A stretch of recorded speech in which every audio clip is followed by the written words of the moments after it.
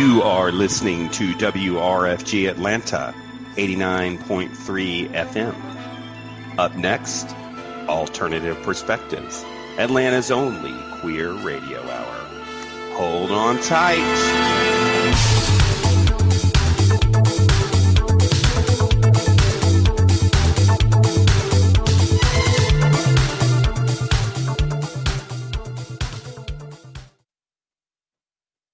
And thank you so much for listening to WRFG Atlanta, 89.3 FM on your dial, streaming at WRFG.org. Welcome to Alternative Perspectives. This is Atlanta's only local radio hour devoted exclusively to issues affecting Atlanta's queer community. I am your host, Greg Bosson, and thank you oh so much for listening. The opinions expressed here are those of myself, my guests, and do not necessarily represent the views of WRFG, its employees, board volunteers, funders, and or listeners. Welcome to the show. It is Tuesday. It's been a beautiful day, which is nice. It's starting to get cooler a little bit, which I am very excited about. Can you believe that it's going to be September tomorrow? The year has just flown by. It's such a trite thing to say, but I'm telling you, as you get older, it really does continue to get quicker and quicker and quicker. So that's where the drugs come in to try and slow things down a bit. I'm just kidding. All right. So welcome to the show. Tonight, we are doing a spotlight of an individual by the name of Colin Conrad. He actually grew up in Eastern Tennessee. He's a gay man. He had a fairly tough time growing up, as we all did. Not only was he gay, but he was also dyslexic, and both of those things left him feeling a little ostracized, out of the norm, feeling different, feeling separate, feeling insecure. You know the drill. Anyway, he has turned that pain into something positive to try and help others. He is now the founder and executive director of an organization called Publicly Private. This is a nonprofit in Eastern Tennessee, kind of right outside of Knoxville, that offers supplies, support, empowerment to the LGBTQIA plus community. And the organization was inspired by Conrad's personal journey with growing up as a gay man in the South, which a lot of us know what that's like. Not very fun, unless you go to Grady, I guess, Grady High School. But nevertheless, that is what we're going to be focusing on. And his story is very compelling.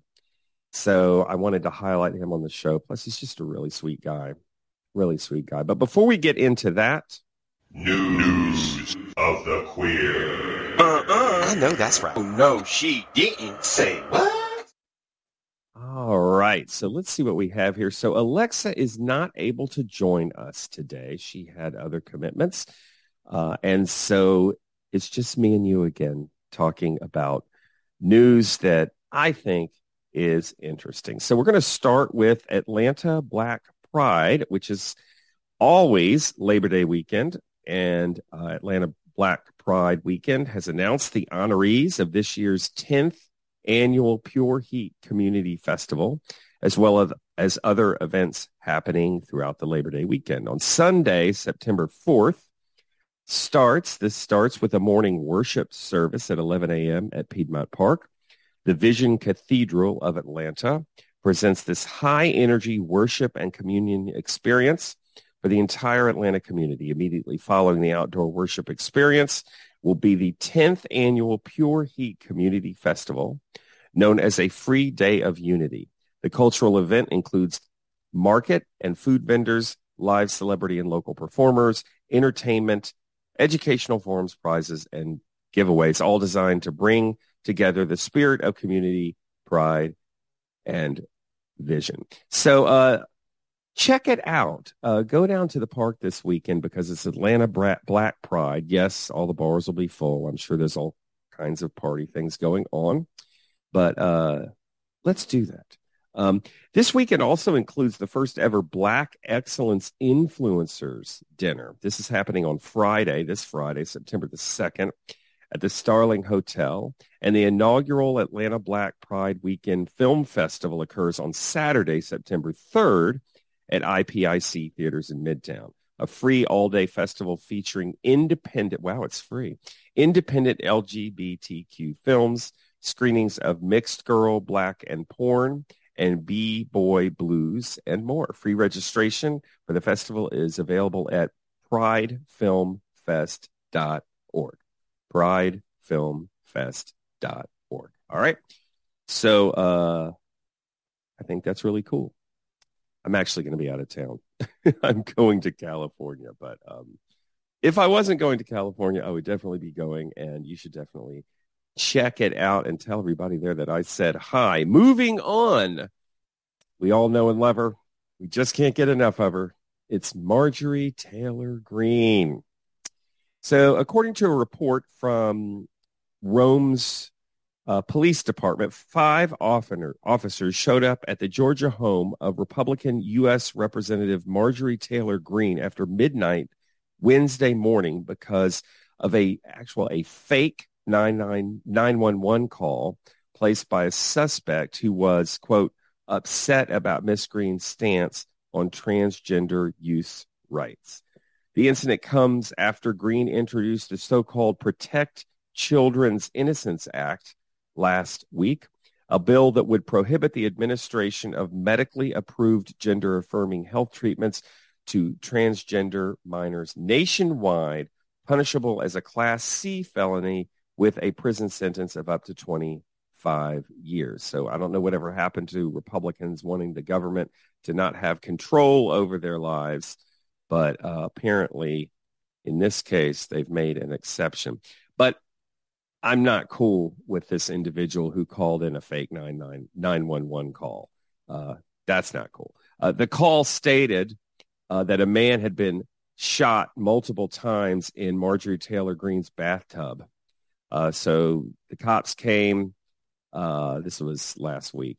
Cops came, and obviously there was nothing wrong, so they left without incident, the police report says. But nevertheless, Greene spent much of the day telling hosts of conservative news networks that the swatting ordeal had put her life in danger, which I'd never heard of the term swatting before, but it's a term that describes the practice of targeting someone with harassment by making a fraudulent call to an emergency service with the goal of sending armed law enforcement agents to their home.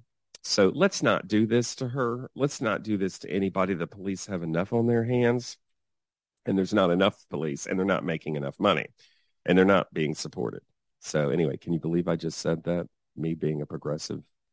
But nevertheless, that was Marjorie Taylor Greene. So let's not give her any ammo. And that's what this person has done by calling in this fake report. So I'm actually not cool about that at all. Moving on. Another one we know and love, Governor Ron DeSantis. This is out of Florida. So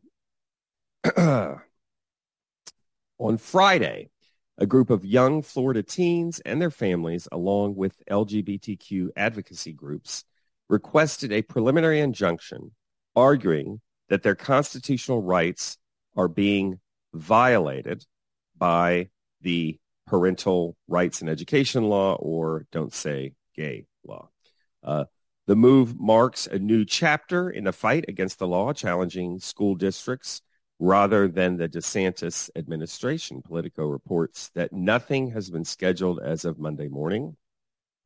The law's enforcement rollout has been messy. The law went into effect July 1st, and some schools forced teachers to remove signage indicating a classroom is a safe space for LGBTQ students, and to remove photographs of their same-sex spouses and even out students to their peer parents. See, this is exactly what I was concerned about with this law, that people were going to use it in ways that were going to be harmful to the queer community. The law also allows parents to sue school districts they believe are in violation of the measure.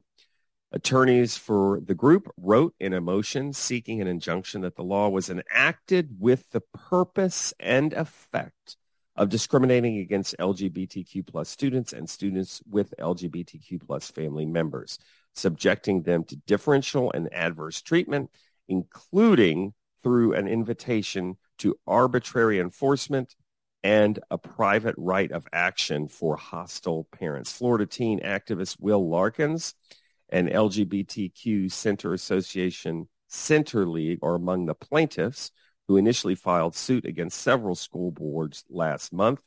Orange, Indian River, Duval, wow, that's where I'm from, and Palm Beach counties are named as defendants. The suit condemns the law's vigilante enforcement mechanism and its intentionally vague and sweeping scope, inviting parents who oppose any acknowledgement whatsoever of the existence of LGBTQ people to sue, resulting in schools acting aggressively to silence students, parents, and school personnel.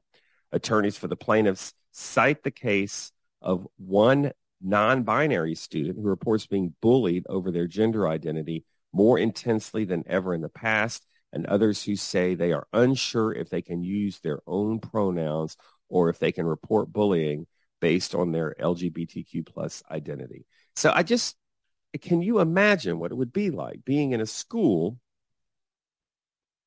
where the teachers are being asked to remove any signage that indicates their classroom is a safe space? I mean, what message does that send? And removing any pictures of same-sex couples.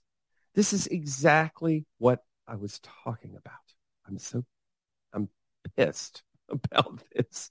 I wonder if I can say that. I guess we'll find out. Anyway, so I don't know. I guess this is the only benefit of having Donald Trump running for president in 2024, because it means we won't have to deal with Ron DeSantis running for president. But he's not going anywhere. He'll be around at some point, picking up the mantle as Trump, as the Trump of the future. These people are not going away. And I don't know how to fight them. I really don't. Logic doesn't work. I think the only way to really fight these people are, it's so trite to say, but get out and vote. It's obvious. That's what we need to do. All right. A couple more things here. Let's see. Well, actually, just one. Singapore. So we have good news, bad news in Singapore. The good news is that Singapore announced this week that it would end colonial-era law that has criminalized sex between men. And so that is a big victory for gay rights activists in the Southeast Asian country. However, on second look, it's a double-edged sword. So at the same time this is happening, putting an end to this law, the Singapore government has reiterated its opposition to same-sex marriage. Soon after announcing that consensual gay sex would no longer be illegal, Prime Minister Lee Loong said in his annual August rally speech that his government would, quote, uphold and safeguard the institution of marriage, defined in the Constitution as a union between a man and a woman. That move appeared to be aimed at striking a compromise with conservative segments of society still vociferously opposed to same-sex marriage. Christianity, which I did not know this, but Christianity is the third most popular religion in Singapore after Buddhism and Taoism, covering nearly 1 in 5 Singaporeans, according to the 2020 census. At the same time, the city-state is home to various evangelical mega churches that preach against homosexuality. Lee noted in his speech that gay rights remains, quote, a highly sensitive and contentious, end quote, issue to conservatives in the country. What we seek is a political accommodation, one that balances legitimate views and aspirations among Singaporeans. So it's no longer illegal to be gay, but you just can't get married. So that's interesting. Everyone has to accept that no one group can have things their way. I wonder if that's how we should have felt about slavery. To gay rights activists, the continuing ban on same-sex marriage is a significant blow at stake is more than the option of having a white wedding in church. In Singapore, couples in registered marriages have access to greater housing subsidies and adoption rights than single people.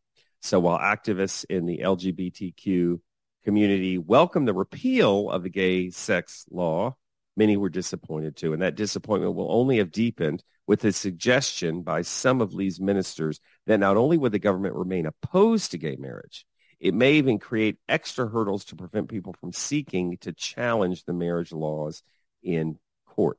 Law Minister K. Shanmugam said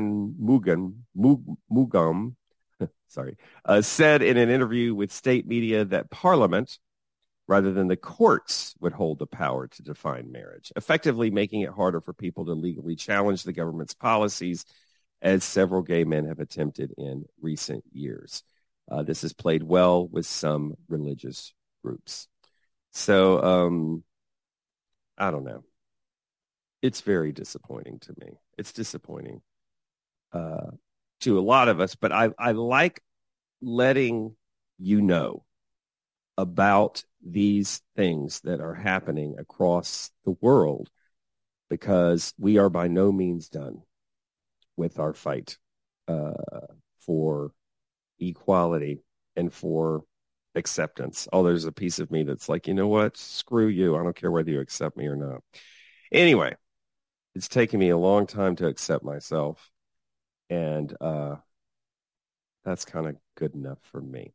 But anyway, I think that is going to be it for the news. I very much appreciate you listening. I miss Alexa because I love doing the news with her. But she'll be back next week, and I will be back after this quick break.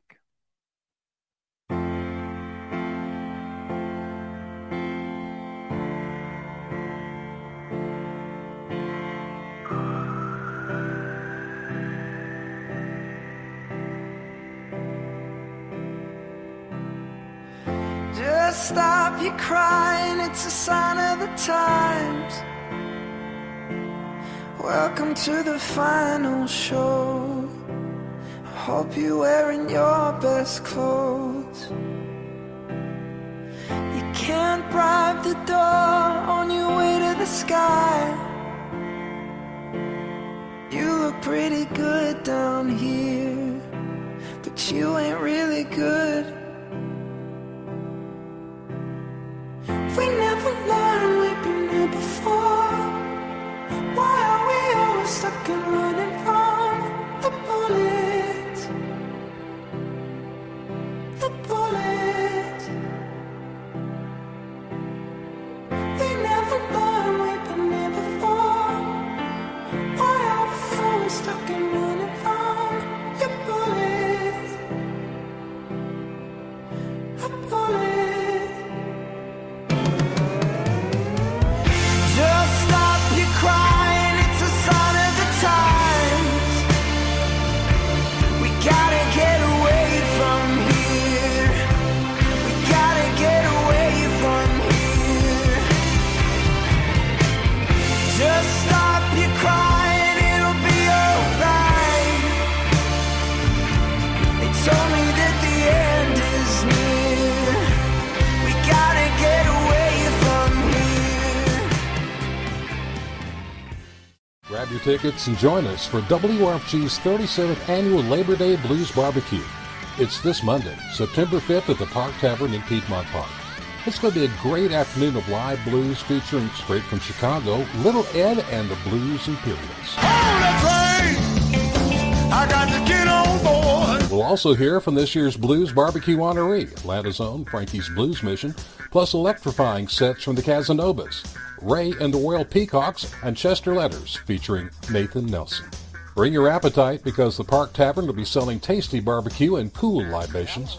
Blues Barbecue tickets are $20 in advance via WRFG.org or $25 at the door. Kids under 12, as always, will get in free. We look forward to seeing you at the 37th Annual WRFG Labor Day Blues Barbecue. It's this Monday, September 5th at the Park Tavern in Piedmont Park. We'll open the doors at noon. The music will start at 1 and won't stop until 7:30. The Park Tavern is located at 10th Street and Monroe Drive Northeast in Midtown Atlanta. Hello? Hi, I'm calling about the two-bedroom apartment you advertised. Is it still available? Sure. Great. Unless you're Black or Latino or disabled. Housing discrimination is rarely this obvious, but it's just as real and just as illegal. So if you hear things like, I can't assign you a handicap parking space, that could be housing discrimination. And the only way to stop it is to report it so we can investigate it. If you think you have been a victim of housing discrimination, Metro Fair Housing Services may be able to help. The number is 404-524-0000. Fair housing is your right. This has been another public service announcement brought to you by your listener-sponsored and supported community radio, 89.3 FM, WRFG.org.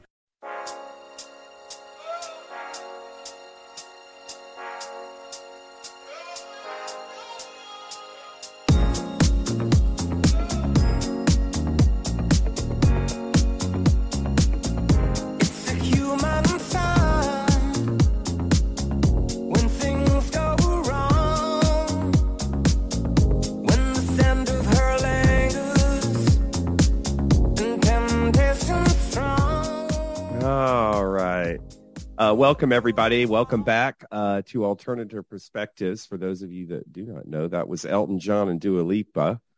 If you've been under a rock, you've not heard this song. But other than that, everybody has been playing it for a while now, actually.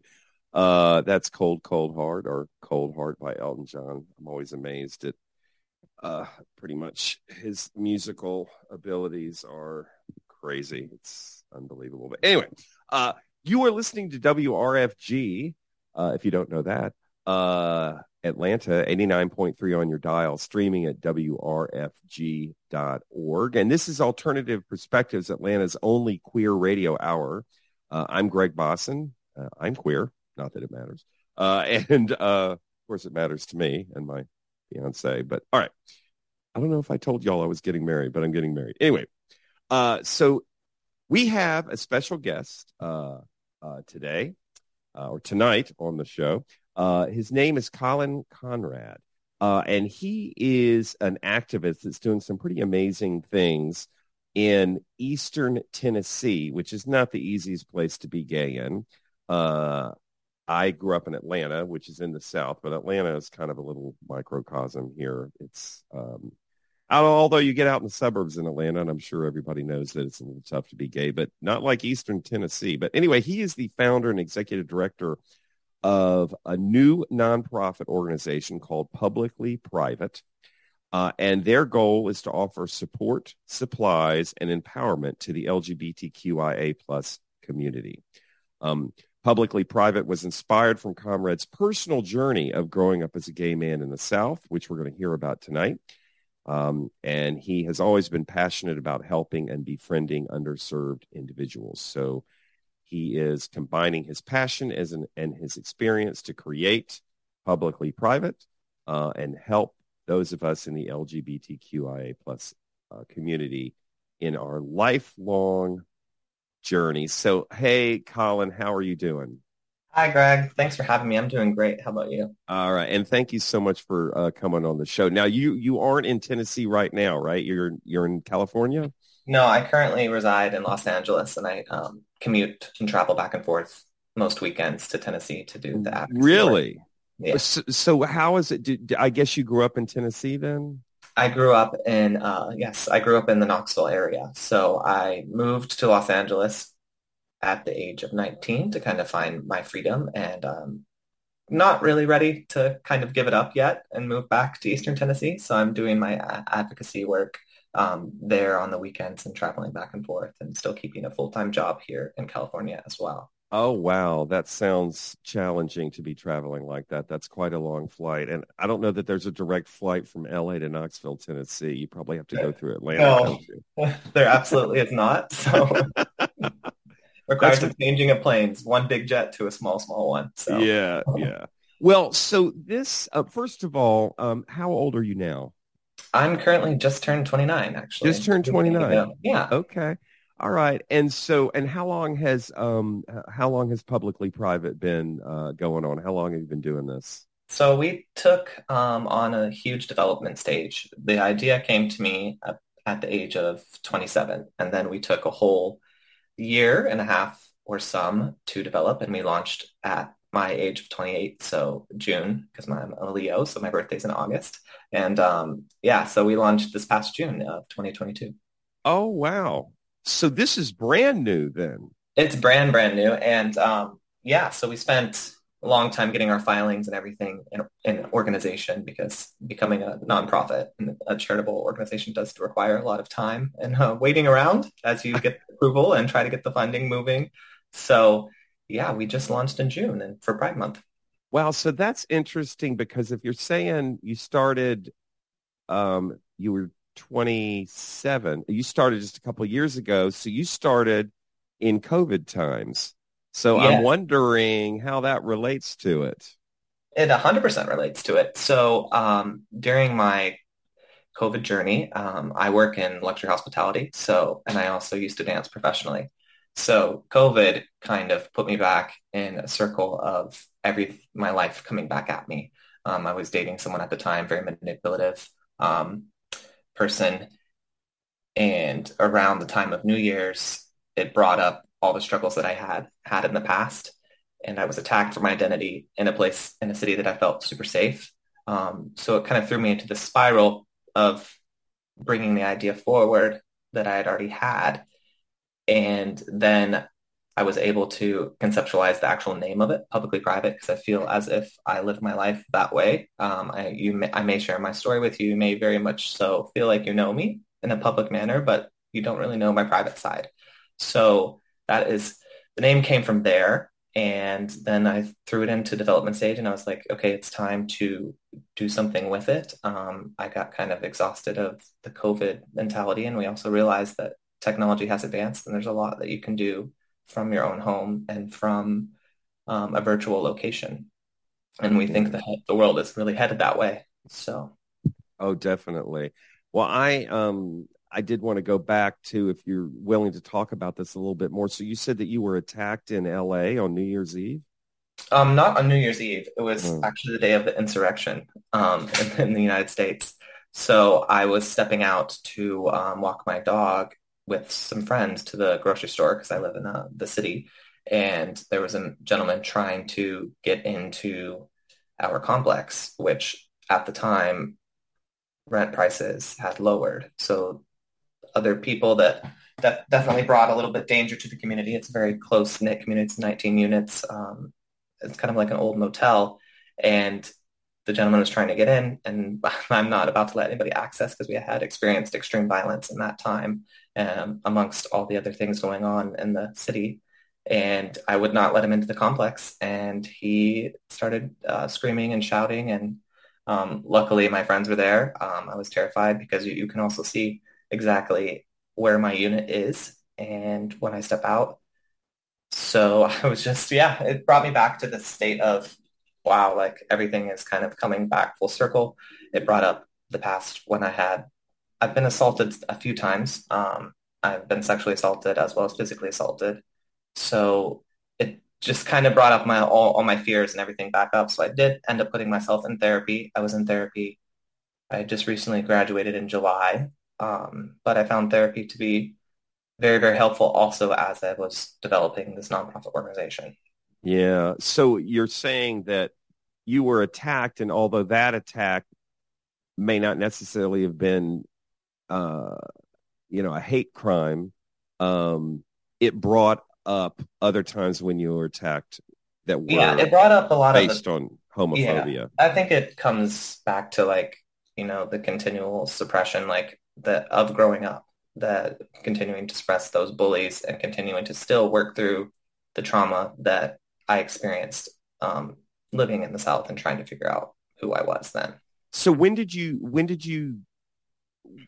grow up? You grew up right outside of Knoxville. Correct. Yeah. And I'll start with this, because I want to get into a little bit of your history. So forgive me if this turns into a therapy session, but no. I've been in therapy for 20 years. Okay. So therapy is definitely a great thing to have, and I'm happy to go there with you. All right. Awesome. Cool. So, I'm going to ask you, because it's helpful for listeners, particularly those of us that are dealing with, our sexuality, and I'm 57, and I still have after effects of feeling less than because I was gay when I was a child. But when did you first realize that you were, I'll say, different? Did that happen? Yeah. What can you trace it back? I can trace it back for you. So on top of my homosexuality, I'm also a true severe dyslexic. So I was always, I guess, different from everyone else. I remember I was actually in therapy at the age of 6 because I was suicidal, because I thought differently than all the other kids in school, and I wasn't able to express what was going on developmentally as I was trying to learn. But when I first realized I was gay, it's probably the turning point when I really started to get a hold on my dyslexia, when I started to, be able to read on my own, and that was around the age of 13. And there I figured it out, honestly, by exploring different types of porn, to be honest with you. That's how I figured out that I was kind of getting attracted to men, and puberty hit. So it was kind of all those things that kind of started to paint the realization that, I might be gay. But I wasn't ready to own it yet. Oh, yeah. So that was what would that be, 4th grade, 5th grade, something like that? 13. I was in middle school, so 7th grade, 8th grade. 7th grade. All right. Okay, cool. And so at that time, were people bullying you or picking on you at that point already, or no? Yes. So I grew up dancing. So I started dancing when I was 8 or 9, and then started competitively dancing around age 11. So I was already painting myself as that different kid just by the extracurricular activities I chose. And then on top of it, I'm having to get up to leave the classroom in order to take my tests. So that also painted another picture of visibility, because I was just trying to disappear and paint into the picture, but I couldn't read the tests. So I had to get up and leave the room in order to take the tests.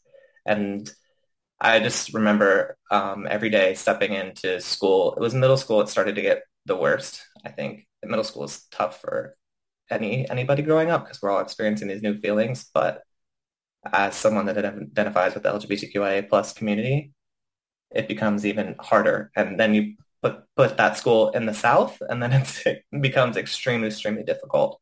So I just remember stepping into school every day and just not wanting to be there, just wanting to hide. My family never really realized how bad or how terrible it was for me until years later, when I exposed to them that I was sexually assaulted, and that and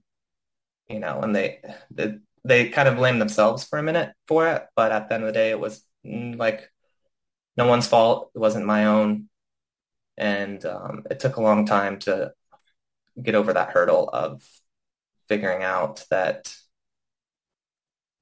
it's okay to accept myself after that. Yeah. It's interesting, and I guess I just want to get back to that for a second, that when you were able to get a handle on your dyslexia, that happened to be around the same time that you were discovering your sexuality. But it's a really tough situation, because you already felt different, and just when you were starting to get a handle on it, then this other thing pops up, I guess. And so it's almost all part of the same feeling, separate, not as good as, something like that. Yeah. It was completely isolating for a long time, because a lot of the things that I wanted to express, even related to my dyslexia, I couldn't express because I didn't want to share it with other kids. But then you add in the homosexuality aspect of me, which I love and I embrace both, now, but it made it that much more difficult, and you're already going and getting this aid, and then, you're a little queer boy walking around school as well. So it just made it super, super difficult not to be the target of everyone who was insecure with themselves. Yeah, so you were, it's interesting that you put it that way, the target for people that were insecure with themselves, because that's so much of what the motivation is behind bullying.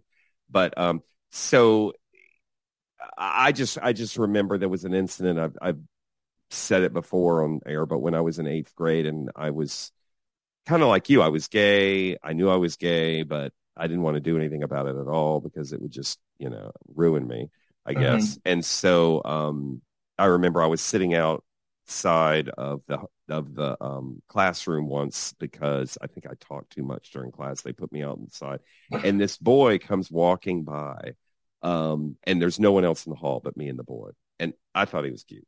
So I was like looking at him as he's walking by, and I must be fairly obvious because apparently he saw me looking at him. So I was looking at him, and he turned towards me barely. He barely even looked at me, and he just said, "Faggot." And then he turned back and said, like, here I was like literally looking at this boy that I was attracted to, and he was like seeing me and realizing it and calling me a fag. It was one of those moments that just kind of shaped a lot of what my sexuality meant to me. And I was just wondering, is there any sort of like incidents that come to you, or an incident in particular that really kind of, hit you particularly hard or changed you? I do. Like, there's one that comes to my mind. We had a fire drill, so we were all sitting in the stadium. It was in high school. And in high school, it kind of the bullying did dwindle down a little bit because it was, people developed a little bit more maturity, I would like to think. And everyone's kind of focused on their studies. But I remember this one guy turned to me and he's like, "So Colin, rumors are that you're gay." And my best friend, actually, it's a good moment, actually. It's a positive moment of it. She was sitting right next to me and she was like, "Stop asking him that effing question. Like, leave him alone. Like, what does it matter?"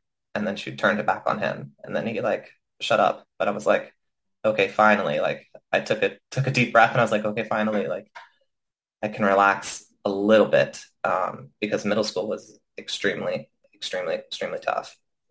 Speaking back on like the sexual assault, if you want to know, I can describe the situation for you. But I was getting on the school bus, and I used to always sit in the front or like the middle by myself.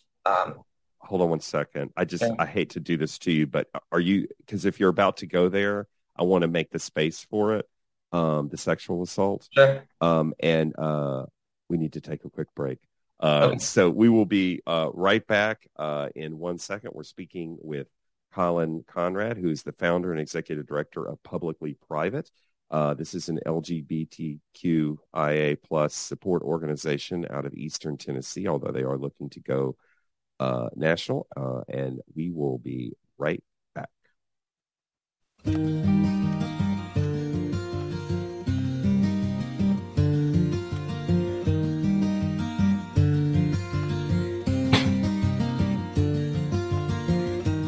took my love, took it down.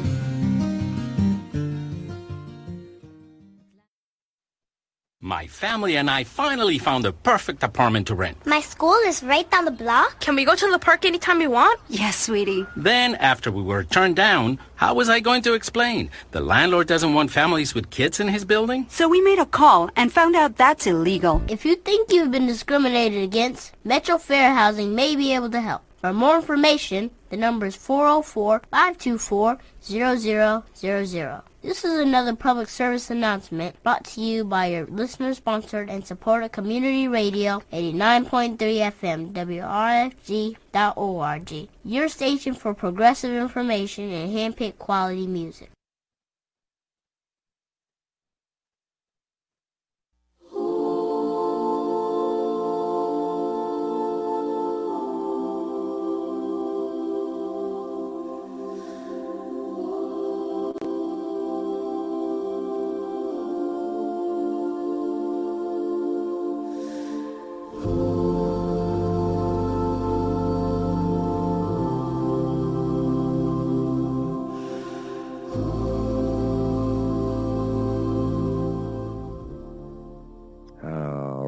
And we are back. You were listening to Alternative Perspectives on WRFG Atlanta 89.3.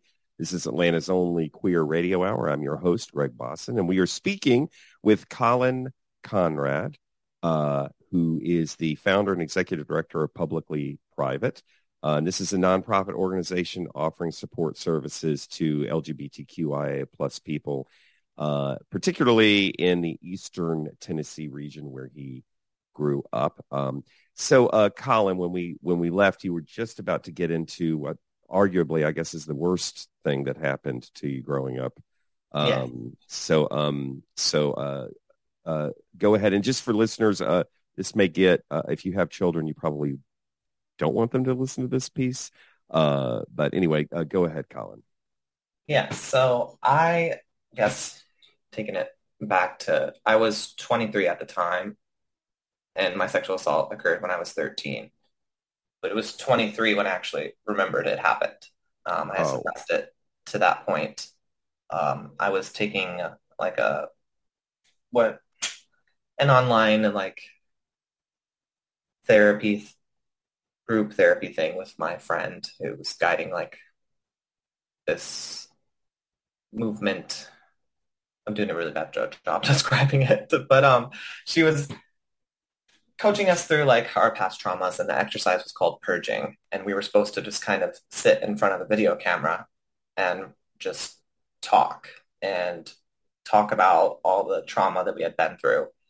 And it started off with, me discussing my dyslexia, and then it started off with me discussing how I felt uncomfortable leaving the classroom to take my tests. And then it I would start to just, ramble on, and then all of a sudden I'm sitting there and I say, it's not okay that you pinned me down in the back of the bus and touched my private parts, seeing if I would get hard in order to figure out if I was gay.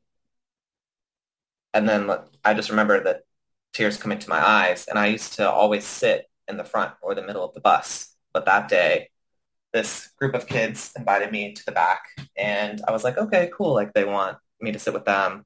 I just wanting desperately to fit in. So I went back there, and these two boys grabbed me and they pinned me down, and they took my hand and made me touch them. And then I was touched as well.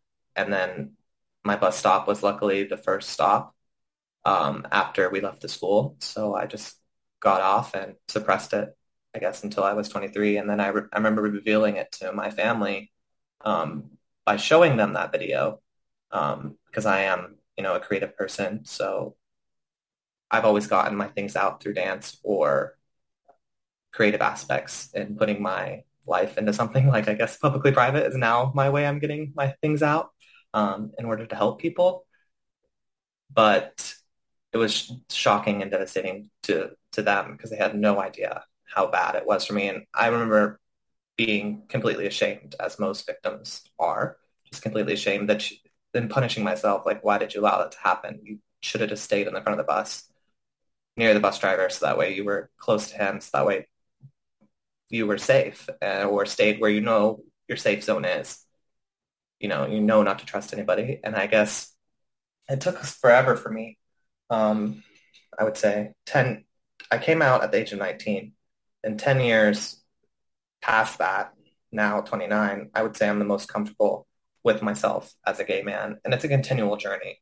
Like we said, we both are, if you go to therapy and I'm still working on my things, but it's just it's crazy to me to think the ability that we're able to suppress things in order to protect ourselves, which is a great thing, right? It's a great thing I was able to compartmentalize that and get myself to the point where I am today without taking those fatal steps that a lot of the community members are taking. You see the rates rising in the queer population, but you also see the mental health crisis booming.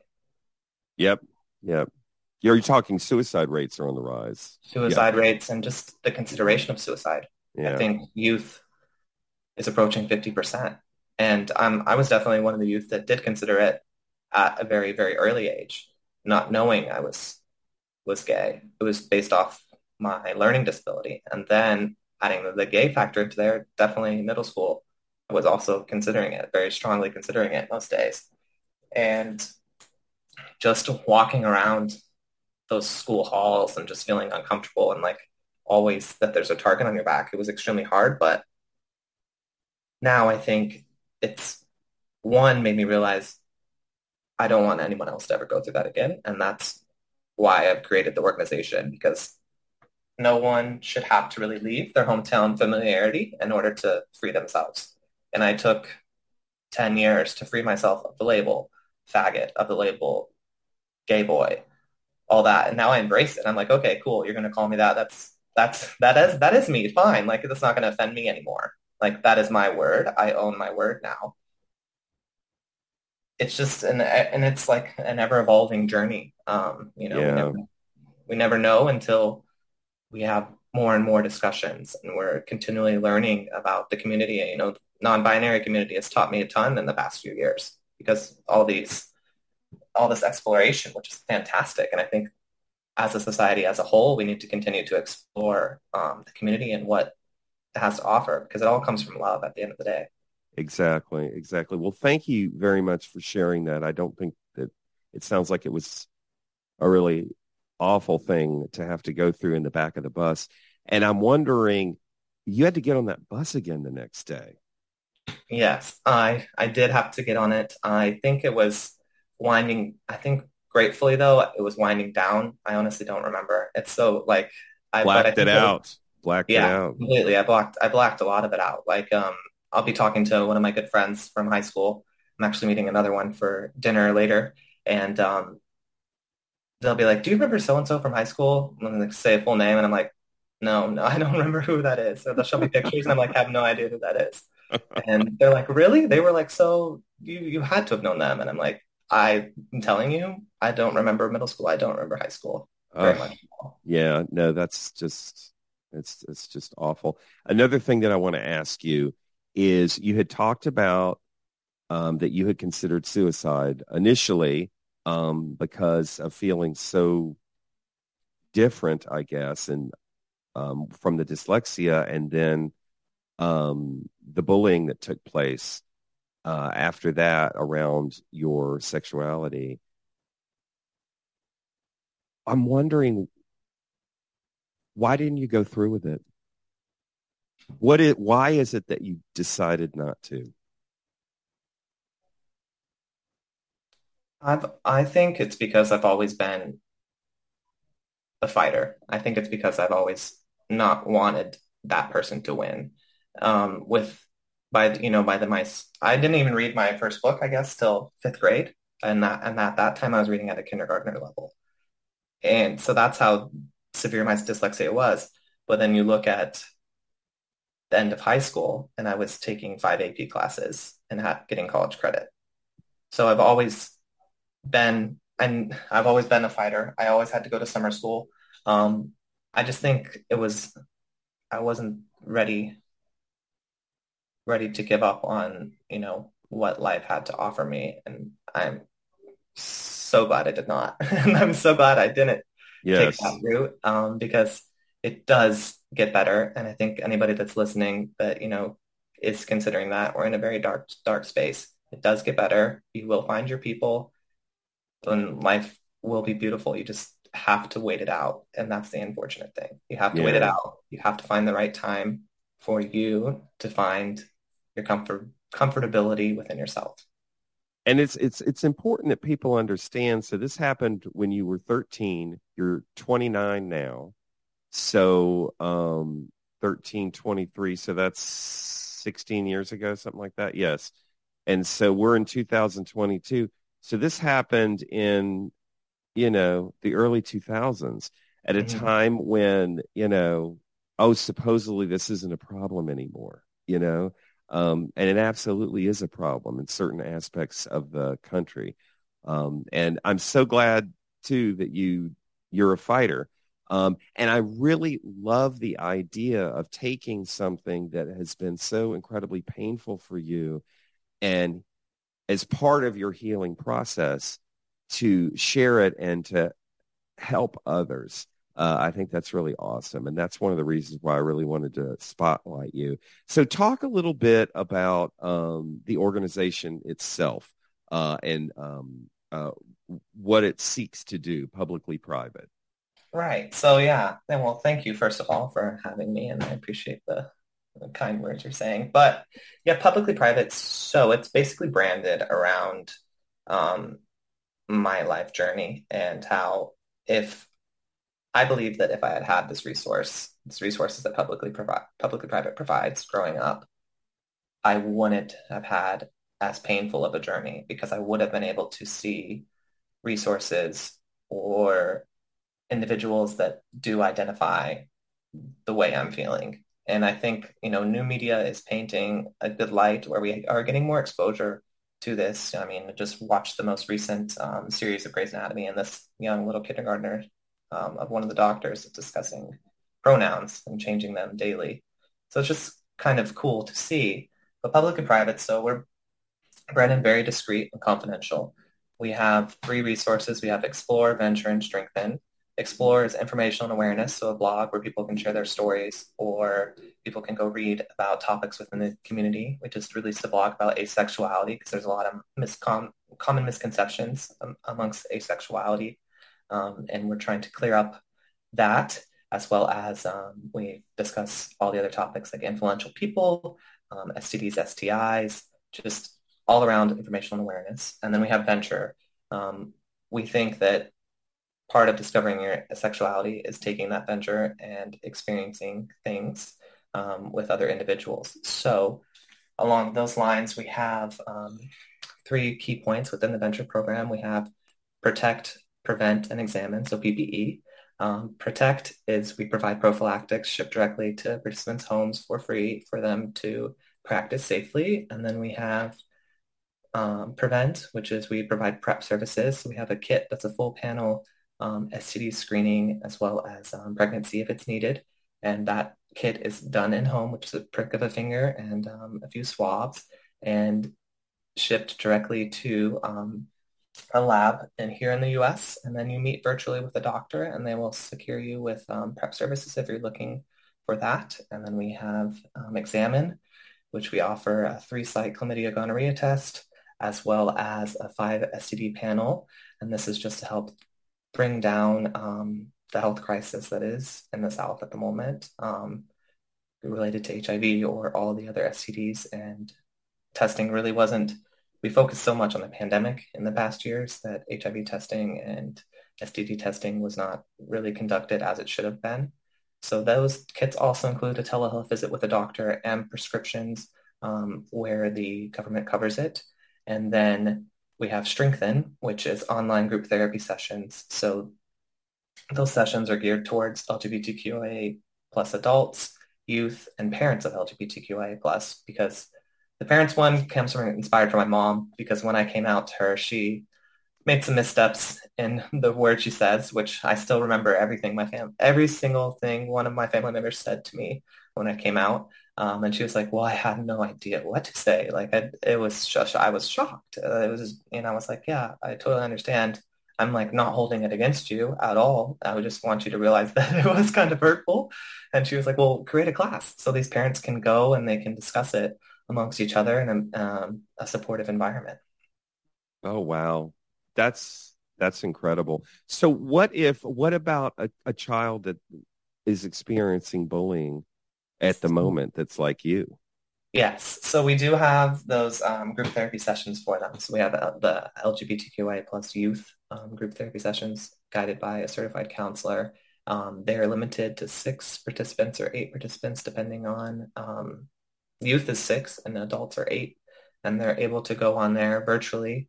It's completely secure for them, password protected. They meet via virtual platform. The code to get in is sent a few hours before via text message.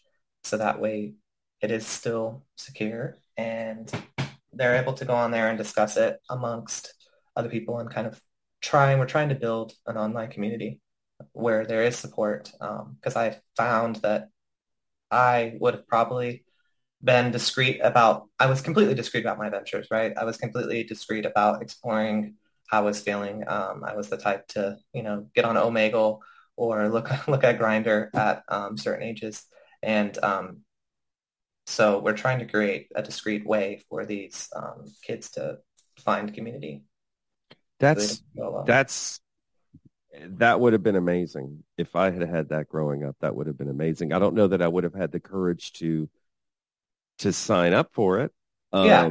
I remember this one guy, I think it was in 11th grade, and I had already decided, I'm like, okay, well, apparently this isn't a fad, but I'm just not going to do anything about it. I'm not going to tell anybody. I feel ashamed about it. I'm just not going to do anything about it. And I was friends with this one guy who was gay, and he told me he was bi. So he told me, we had this conversation one night, and he told me he was bi, and he asked if I was gay because he thought I might be gay. And I was just like, no, I have no idea what you're talking about. And I was like, I can't be, I'm not, I don't have a problem with the fact that you're bi or that you're attracted to other guys. I just am not, if I, looking at another guy, and that would be like looking at a chair. I mean, how could I be attracted to that? Yeah. Then I hang up the phone and immediately start masturbating to Tiger Beat, but, but, Leif Garrett at the time. But anyway, so it's that would be powerful. So where would somebody go? Is that on your site too? You can access that? So it's on our site. It's not on the public side of our site. We have a public side of our site, and then we have the private side. So they would have to go through the risk analysis to make sure that we're trying to filter out the hate, because a lot of I like to call them trolls, will try to get into the site and leave hateful comments or just disturb the peace. So we're trying to keep a very peaceful community. So they will go through a quick questionnaire. If you identify with the community, it'll know that you identify with the community based on the way you answer the questions. And then you'll be able to schedule right there under the Strengthen tab. We're also actually working on creating an even better user experience. I know we just launched in June, but I'm a perfectionist, so I'm working on redeveloping the complete experience for the users as well. Yeah, I wonder if it would be a worthwhile endeavor to reach out to somebody like Grindr and see if they'd be willing to throw something out there that people might be able, because you want to meet people where they are, right? Right. I have reached out to them. I'm still waiting to hear back. Yeah. We've been in discussion, but I think Grindr also runs their own kind of nonprofit, because I see ads for it every now and then. Oh, really? Oh, wow. I didn't know that. So they're kind of affiliated. All right. Well, we are just about out of time, but I wanted to thank you so much, Colin, for what you're doing and for your story. I think it's inspiring. I think it's helpful. And, man, keep at it. And I did want to say, I'm sure there's a lot of homophobia within the gay community that you've probably been made aware of too, as you out there. It's not as it's a little cliquey. That's how I would like to describe it. It's a little cliquey sometimes. Well, these guys that are like, I don't want a guy that seems effeminate. That's why I'm gay. That kind of a thing. It's just It's a little. Everyone, I guess, I like to look at it as everyone has their preferences, and I'm not. I'm just like, you have your preference, and you'll figure it out one day, I guess. A lot of them are the ones that I see that do that. I feel as if they're still kind of exploring and figuring out. They're not 100% comfortable with themselves. So when they're like that on their profile, I see it as, okay, you're not comfortable with yourself yet, and I don't necessarily need to be with someone that is not comfortable with themselves. So Exactly. All right. Well, thank you so much. I really do appreciate the time. Thank you for joining. So next week, next hour is going to be the Peach State Festival. Again, thank you so very, very much for joining, and I hope you have a good week. Take care.